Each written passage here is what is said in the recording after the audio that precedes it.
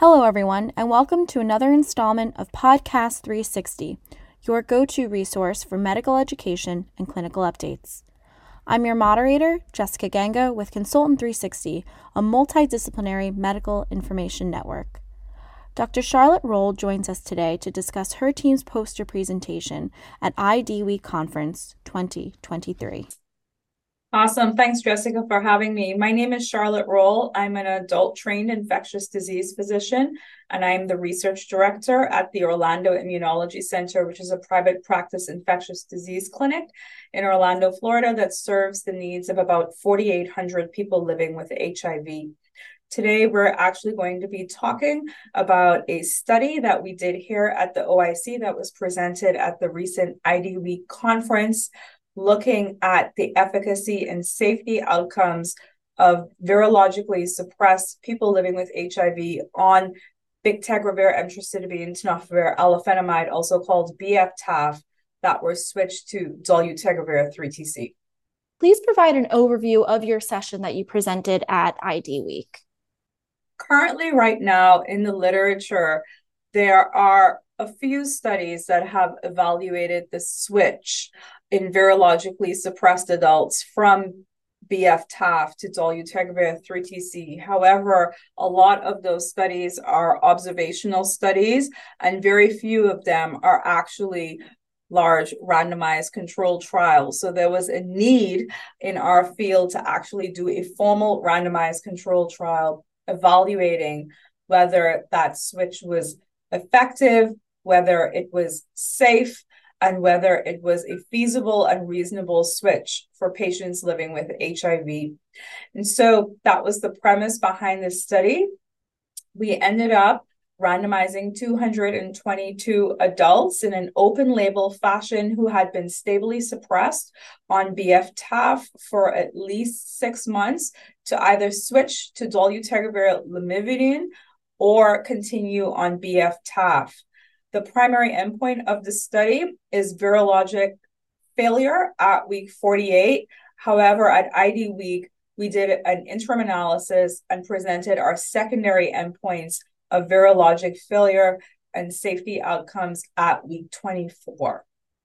Overall, the study population was well balanced in both study arms, and so our randomization was very effective. I'm very proud of the fact that about 50% of the study participants were people of color and about 16% were women, because we know that those populations are traditionally very difficult to recruit in HIV clinical trials. Overall, at week 24, we saw non-inferior efficacy in switching to dolutegravir lamivudine versus continuing TAF in stably suppressed adults, with very low rates of virologic failure in each study arm, 2 versus 4%, which ended up meeting the non-inferiority margin that was initially set at 6%. And so overall, at week 24, even though we're not at the primary endpoint yet, we're getting an early look at the data. And so far, the data are proving non-inferior efficacy. In our study, we did have 7 individuals that met the protocol-defined criteria for confirmed virologic withdrawal. And in this study, that was 2 consecutive viral load measurements greater than or equal to 50 copies. Of those 7 CVWs, there were 2 that actually had evidence of resistance to the components of their therapy on the genotype performed at the CVW visit. There was 1 individual in each study arm, one in the dolutegravir 3TC study arm that had a treatment emergent, or what we think is a treatment emergent M184V. And then there was also an individual in the BIC-F-TAF arm that also had an M184V in addition to a G140S. What is interesting is that neither of those participants had a baseline genotype available at study entry, and therefore it is actually a little bit difficult to comment on whether those mutations are truly treatment emergent or not.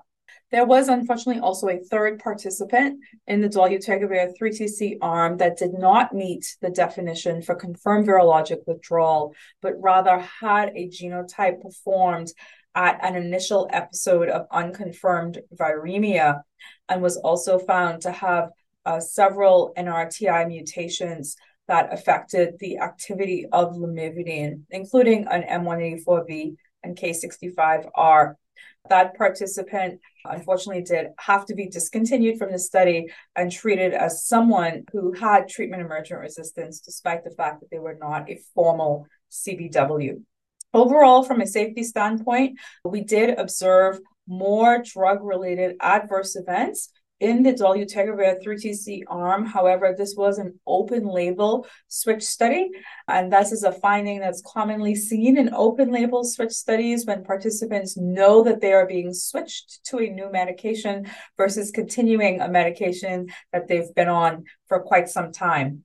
And so we did see that. However, the safety profile in terms of the most commonly observed adverse events were consistent with the known safety profile of dolutegravir lamivudine. We saw most common adverse events that were not surprising to us, GI disturbance, dizziness, insomnia. These are adverse events that have been well described with the use of dolutegravir lamivudine in other clinical trials. We also did take an early look at changes in renal and metabolic parameters at week 24 and found no significant differences in changes when we were looking at both study arms. And we looked at parameters of interest such as creatinine, GFR, lipid panels, weight, BMI, and waist circumference. And so overall, I think what we have here is an actual formal randomized controlled trial in virologically suppressed patients evaluating a switch to dolutegravir lamivudine versus staying on BIC-F-TAF. Early, we're seeing non-inferior efficacy. We're seeing no significant difference in terms of some important renal and metabolic parameters. We are seeing more adverse events in the investigational arm from a safety standpoint. However, this is to be somewhat expected with an open label switch study. And so I think overall, our study does reinforce findings that we've seen from prior clinical trials such as Tango and Salsa, which does suggest that switching to dolutegravir lamivudine is a feasible option compared to continuing some of the modern 3-drug integrase inhibitor-based regimens that are available to our patients. And our data are supportive of other trials looking at switches in similar populations. Thank you so much for that, Dr. Rolle. What learning objectives do you believe the audience took away from your session? Yeah, I think that given that we know that BIC-F-TAF is the most commonly prescribed antiretroviral in virologically suppressed adults living with HIV, there has always been a question of whether there is a need to switch to a 2-drug regimen versus continuing a 3-drug regimen. And so I think a learning objective and the primary learning objective of our study is because we actually saw no differences in terms of efficacy and important metabolic parameters. It would appear that not only is the switch feasible, but the switch is also not going to cause any harm.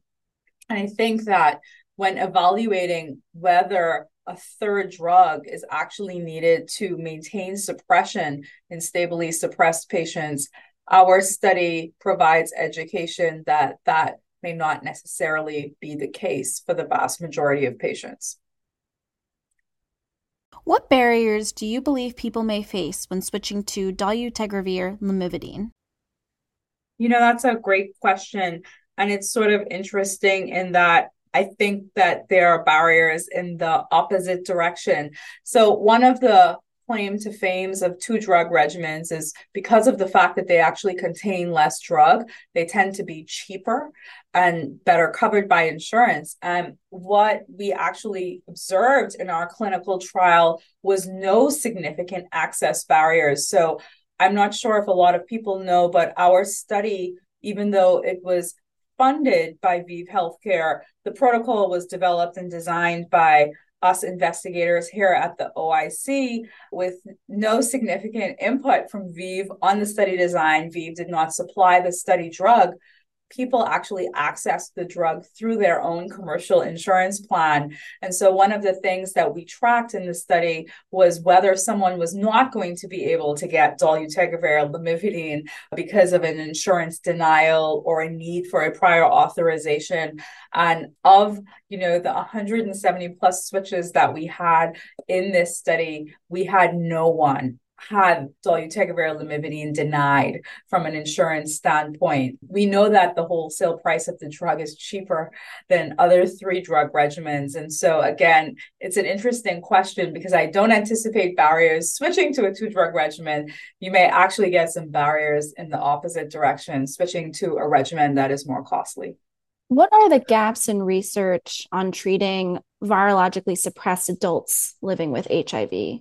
Yeah, so I honestly think that the virologically suppressed adult population living with HIV in the United States is relatively well studied at this point in time. I think that there are, though, some hot topics and key data gaps when you're thinking about the population. And I think the elephant in the room is sort of the metabolic data gaps that we have. Unfortunately, a lot of our modern antiretroviral regimens have, we think, contributed to some unwanted weight gain in our patients, especially in certain patient populations. And so we as a field have been trying to answer the question of which drugs are really the culprits. Are there drugs that we need to stay away from? Are there drug switches that we can do to help out with the weight issue? And when our patients are gaining weight, are there sort of more long-term cardiometabolic consequences of that weight gain? And if so, which drugs are implicated in those? And I think those are questions that we're starting to answer. Some of the more recent data presented at both IDWeek and IAS, there was some very interesting studies attempting to answer those questions, but it certainly is something that remains to be seen. We don't have any concrete answers about the culprits of weight gain in the stably suppressed patient population. And so I think everyone's just kind of waiting with bated breath and staying tuned. There are some important randomized control trials that will be forthcoming that will really help us elucidate the answer as to whether switching off certain drugs causes weight loss, right? And so that's one big thing. The other is pregnant suppressed patients. We continue to have a positive data among our pregnant patients in terms of pharmacokinetics, efficacy, and safety of antiretrovirals in pregnancy, especially our modern antiretrovirals, the drugs that are recommended for most people living with HIV. We have no idea whether they're safe in pregnancy. We just have not accumulated enough data in that group. And so those are really the two big data gaps that I think of when it comes to the stably suppressed population. Is there anything else that you'd like to add? Jessica, I don't think there's a whole lot to add at this time. I definitely want to thank you for allowing me the opportunity to talk about our study and what we found. Again, I will mention that this was just an early, look at the data, week 24. Our primary outcome is definitely at week 48. And so we are hoping to present those results at a future upcoming conference. And I would just tell anyone in the audience who's interested to stay tuned. Well, thank you again, Dr. Rolle. We'll be looking for those results when they do come out. You have a good rest of your day. Thank you, Jess.